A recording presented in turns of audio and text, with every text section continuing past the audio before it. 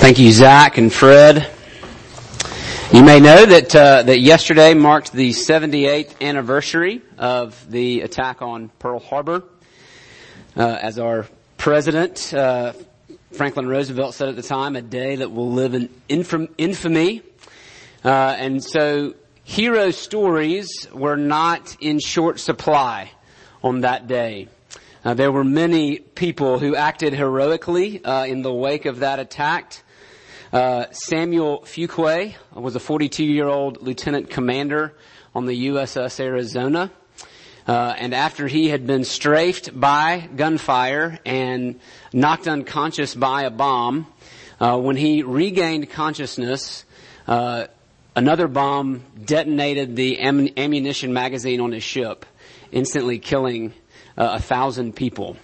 And like that, Samuel became the highest ranking officer on his ship. And as the maimed and burned victims of that attack were pouring onto the deck, it fell to Samuel to shepherd them off the ship calmly.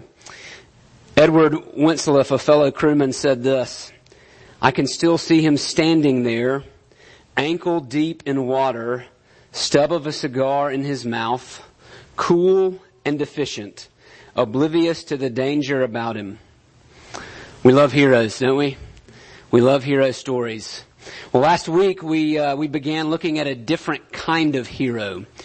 We're using this Advent season, the Sundays here, this Christmas season, to look at Isaiah's servant songs. Now you may hear that and go, "Kevin, I have no idea what that means." That's okay. Isaiah is not a book that we usually traffic in a whole lot. Isaiah was a prophet in the Old Testament. That means he was a spokesman for God. Think a press secretary. If God had a message to deliver to his people, he did so through the prophets. Isaiah was one of those. He lived about 700 years before Jesus was ever born. And the servant songs are 4 prophecies, 4 predictions in the book of Isaiah that point forward to this mysterious person known as, wait for it, the servant. Let's get it, servant songs. Pretty clever name. God's servant. This mysterious figure coming in the future. And we don't ever get his name. And we get vague pictures of what he would be like, of what he would do. And so here's what we picked up from Isaiah 42 last week. First, we learned that the servant emerges when things are desperate. The world is trapped in a darkness of its own making, and the servant comes to fix it.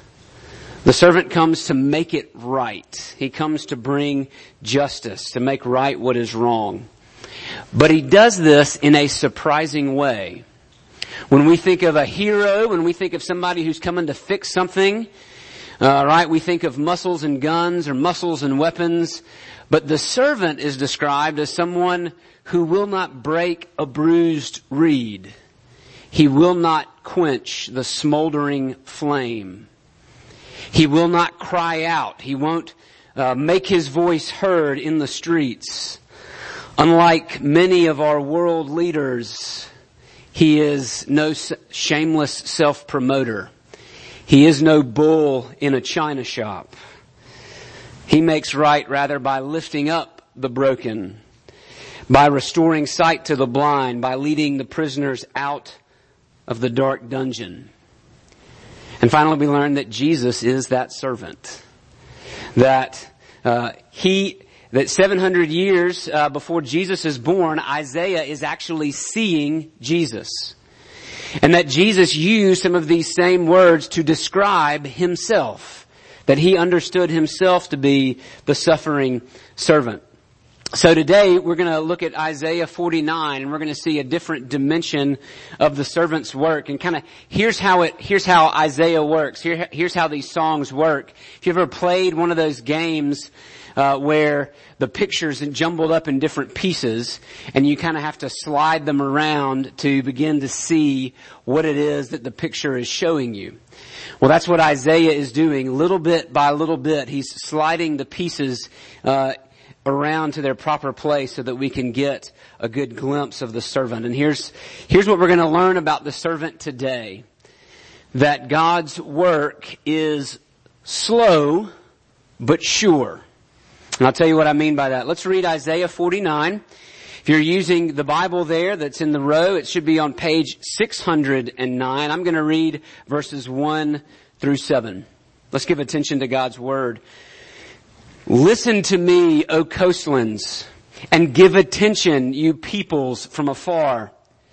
The Lord called me from the womb, from the body of my mother. He named my name.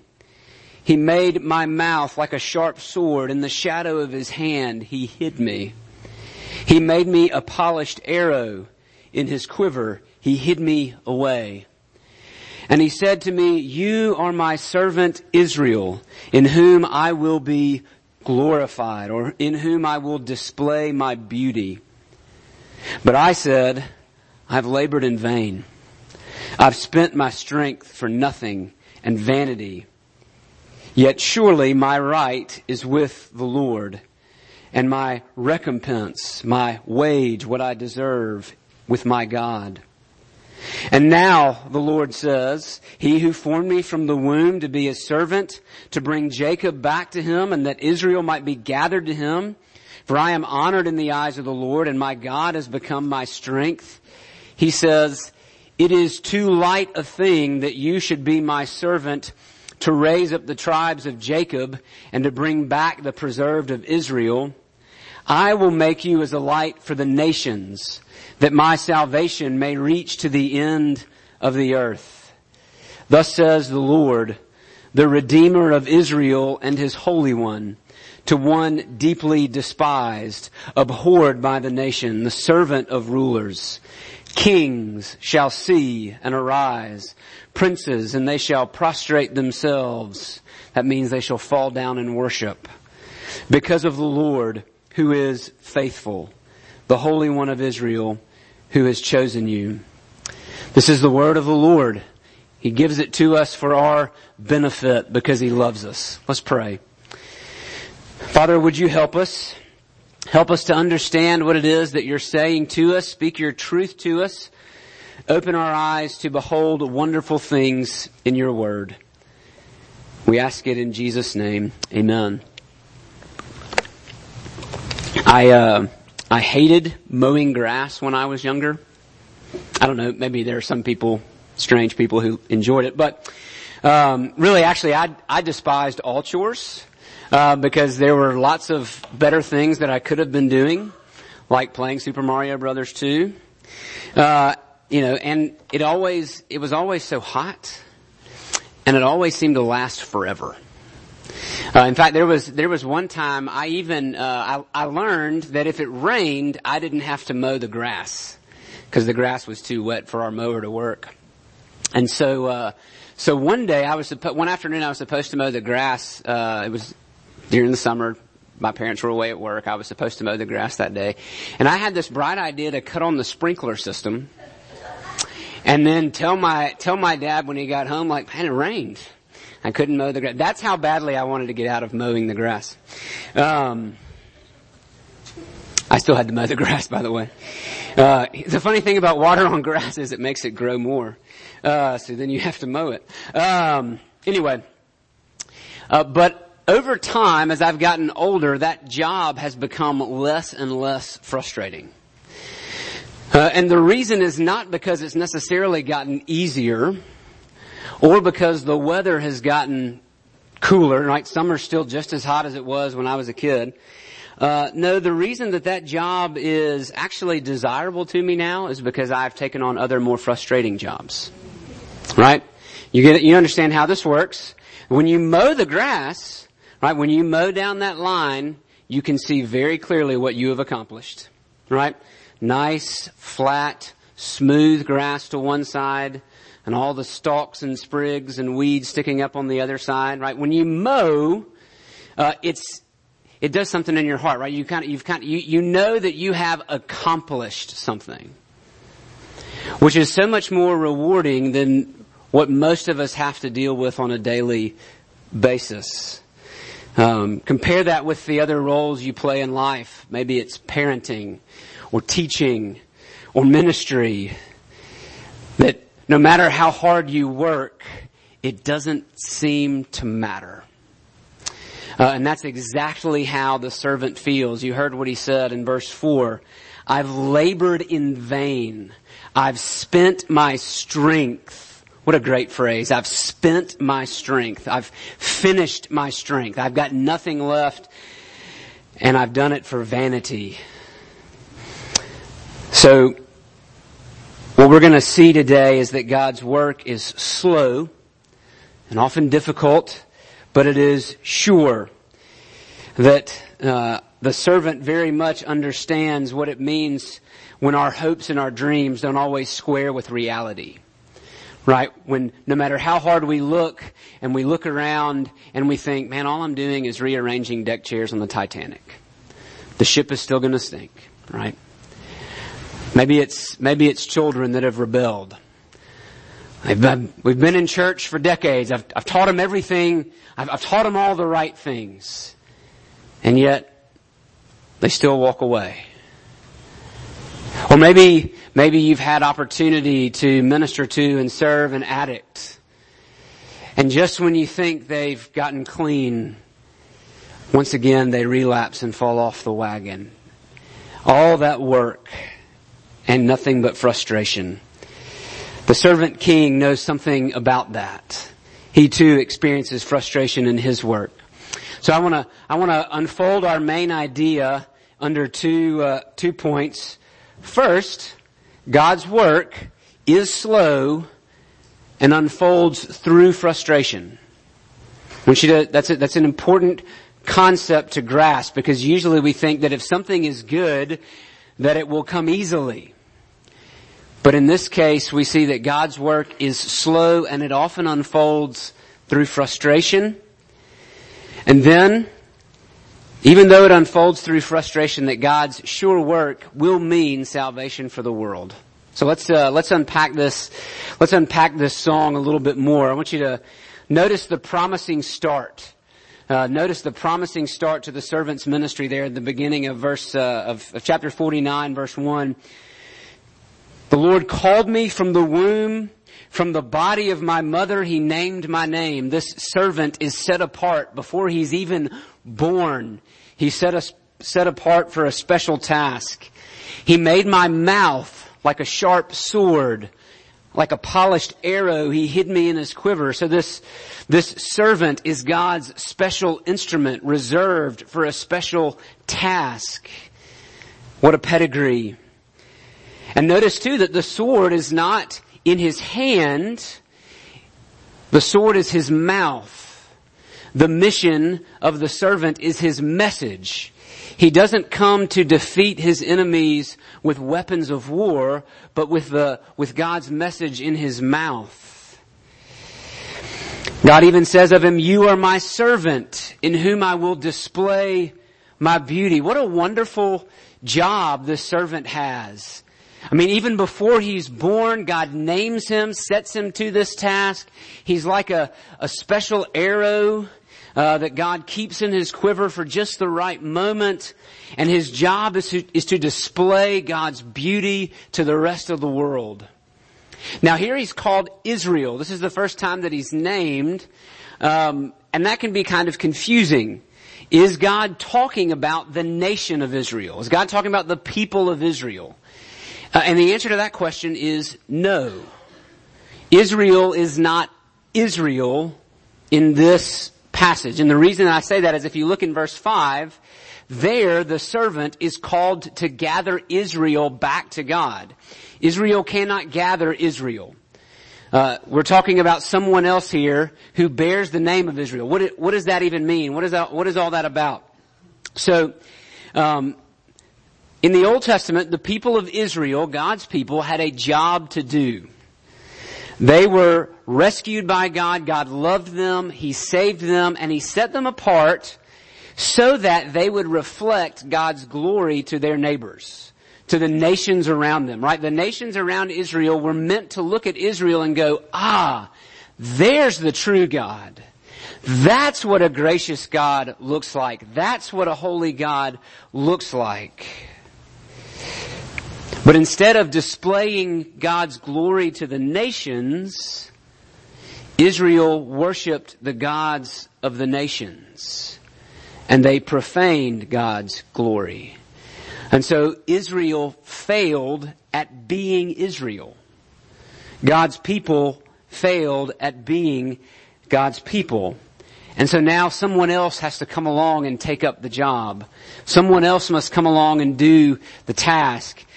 And so God names this servant Israel. He will be the true Israel that Israel never could be. He will be the servant for God that Israel never was. So he's off to a promising start, but then look what he says in verse 4. I have labored in vain. I have spent my strength for nothing and vanity. That word vanity, when you hear that word comes up a lot in the book of Ecclesiastes. I want you to think about smoke. Smoke, it looks solid. Some people are even so talented that they can form it into shapes, right? And so it looks solid and real, like you could grab a hold of it. But what happens as soon as you do? It dissipates, right? It looks full of form, but as soon as you grab it, it vanishes. That's that word of vanity. So what's the servant saying? I've worked hard and nobody listened. I've spent my strength and all I've gotten is emptiness, an empty wind. God's servant is rejected. His voice is not heard. He feels he has nothing to show for all the hours he's put in. Adoniram Judson was a missionary to the country of Burma, what we know today as Myanmar. He knew a thing or two about the frustrating, slow work of God. He sailed to Burma in 1813, and he did so against the counsel of his friend William Carey, who was a missionary to India. Carey told him not to go to Burma. Burma was a hostile place. The people there had not heard of Jesus. It was a dangerous place to go. Not only were the people hostile, but also you had diseases like cholera, dysentery, malaria. But Judson went anyway, and he took his wife of 17 months with him. And they worked for 6 years before they ever saw someone come to know Jesus. 6 years. He put his hand to the plow before anything ever sprung out of the ground. 5 more years, and they were at a grand total of 18. 18 people who came to know Jesus in 18 years of hard work. To add insult to injury, in June of 1824, Judson was imprisoned by the local dictator. They thought he was a spy for the British, and so they imprisoned him. And a lot of that time that he was imprisoned, he was fettered in chains, and they would slide a rod through the chains and hoist him up off the ground, so he hung suspended in the air. And that was the case for 17 months. And almost daily, his wife, Anna, pregnant with their first child, would walk 2 miles to the palace to plead for his release. But he was released 17 months later. And then the following October, Anne died. And then their daughter 6 months after that. Now maybe you would go home at that point. Judson, what he did, he dug a grave next to his hut and he would sit next to it. He would spend long hours in the tiger-infested jungle wondering why it was he was where he was. And he would say this: God is to me the great unknown. God is to me the great unknown. I believe in him, but I find him not. Can you resonate with Adoniram Judson? I believe in him, but I find him not. You've poured out your life, and what you have gotten in return is not the result that you had hoped for. The fruit has not come up from the ground. Like I said earlier, you look at the labor that you've spent, and you think, all I'm doing is rearranging deck chairs on the Titanic. Friend, you need to know that Jesus is no stranger to that feeling. He absolutely understands what it means to be frustrated, what it means to despair at the slow work of God.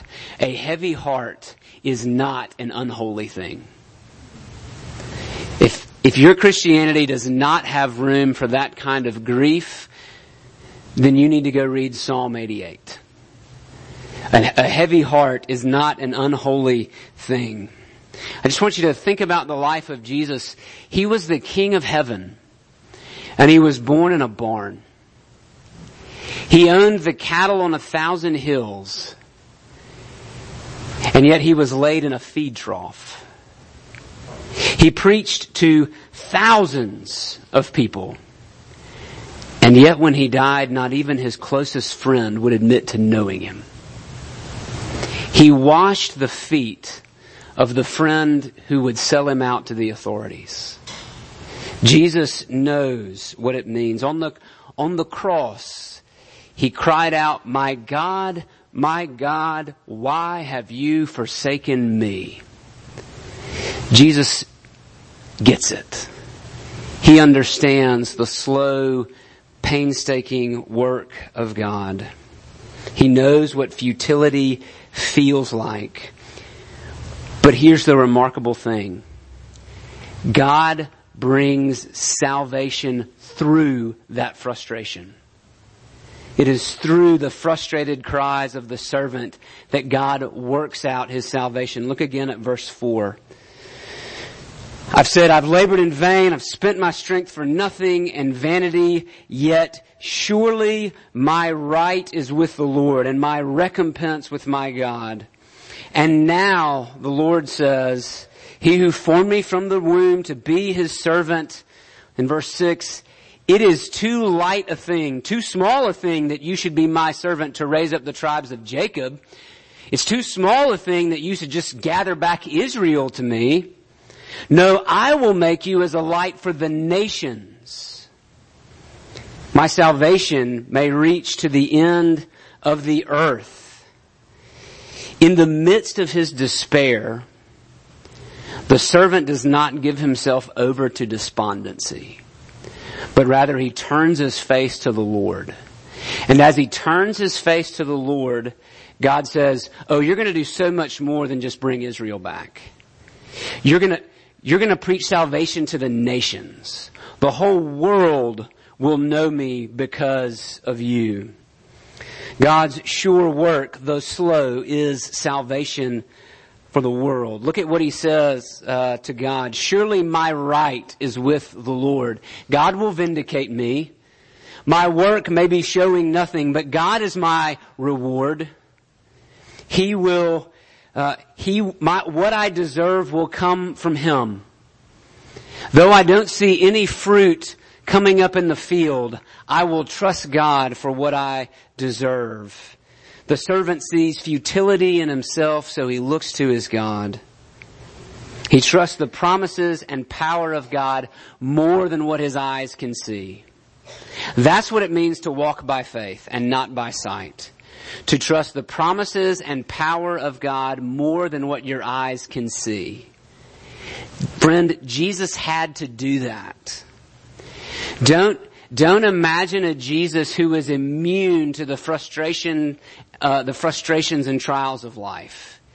Jesus had to trust his Father more than what his eyes could see. Because if he just went on what his eyes could see, he would have no measures of success whatsoever. You ever think about that? If we measured Jesus' life, if we were trying to measure Jesus' life for success using our measures, so number of people attracted, impact of ministry, Jesus would have to be an absolute failure. Right? Not only did he work in the least important place in the world, But again, he preached to thousands, and yet nobody listened. And at the end of his life, right, he had 12 people who stuck with him the most, and really a group of 3 that he had the most impact, and none of them were to be found when Jesus was put on trial. Right? If we were to look at Jesus' life with our measures of success, with our metrics, we would have to say Jesus is an absolute failure. But Jesus trusted his Father more than what his eyes could see. He leaned into the promises of his Father. And so listen to God's response to his struggle. He says it's too small a thing for you to rescue Israel. You will rescue the world. You will be a light to the nations. And then look at the way his fortunes reverse in verse 7.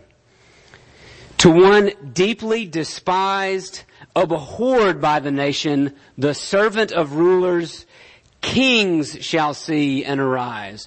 Princes will bow down before you. So the one who is despised and lowly will be exalted. In fact, the Bible tells us that Jesus has to be despised and humiliated. He has to go to the cross in order to be exalted.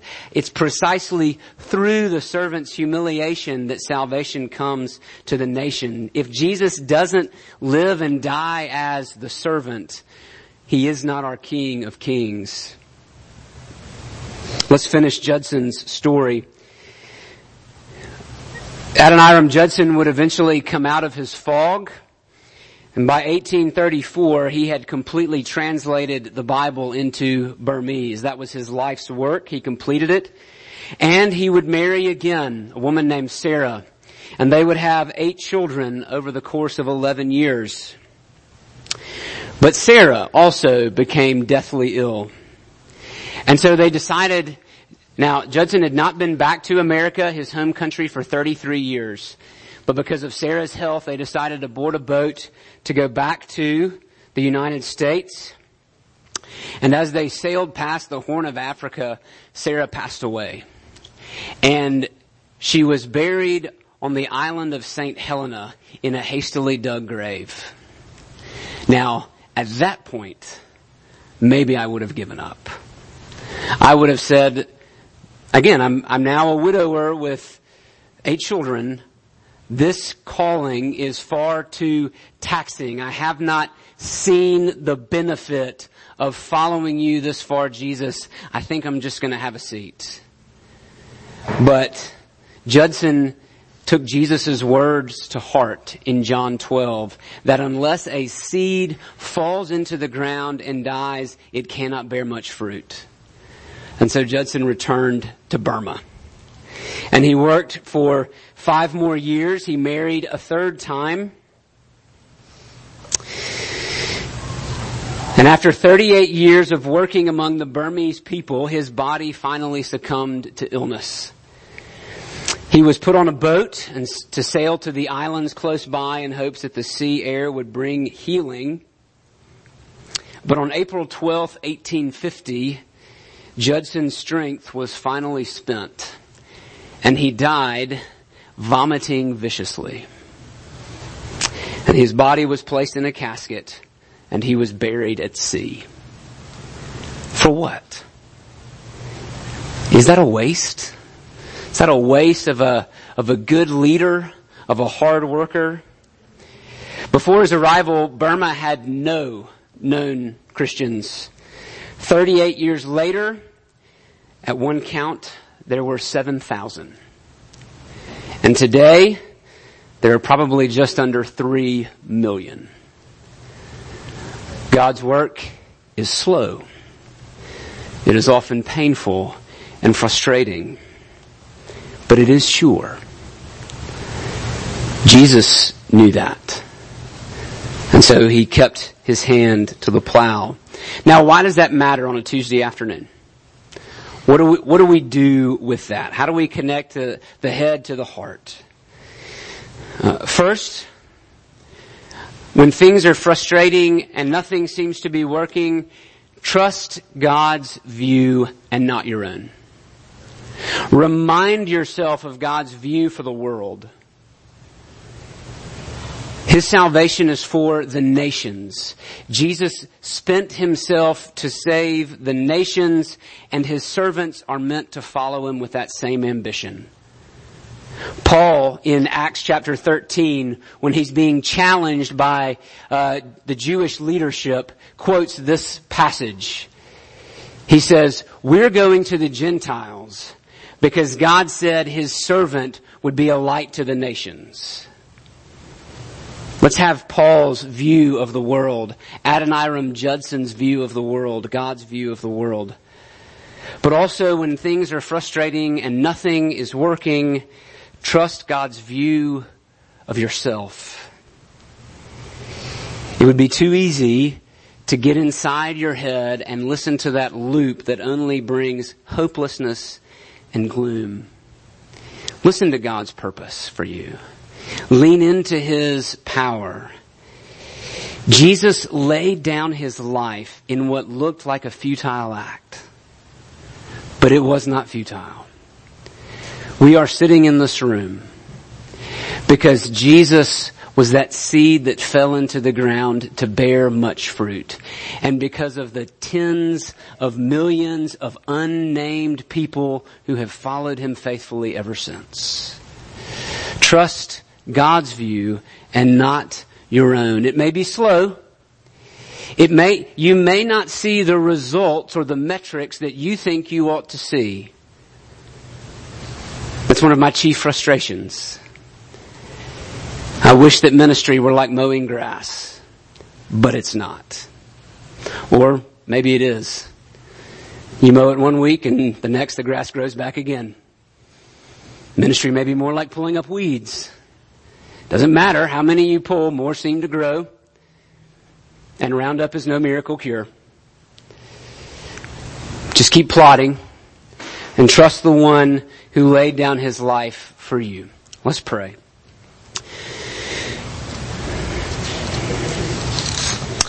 Lord, I pray that we would trust your servant. God, that we would not trust ourselves. That we would not despair though we don't see what we think we ought to see.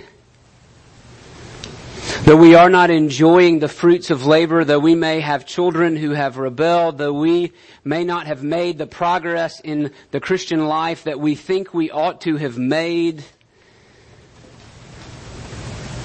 Help us to run to the one who knew what it meant to be frustrated. Who knew what it felt like to spend his strength, to speak his words, and to watch thousands leave in unbelief. Help us to trust that Jesus who for the joy set before him despised the cross and endured its shame. He has opened the way to life for us. May we walk in him. We pray it in Jesus' name. Amen.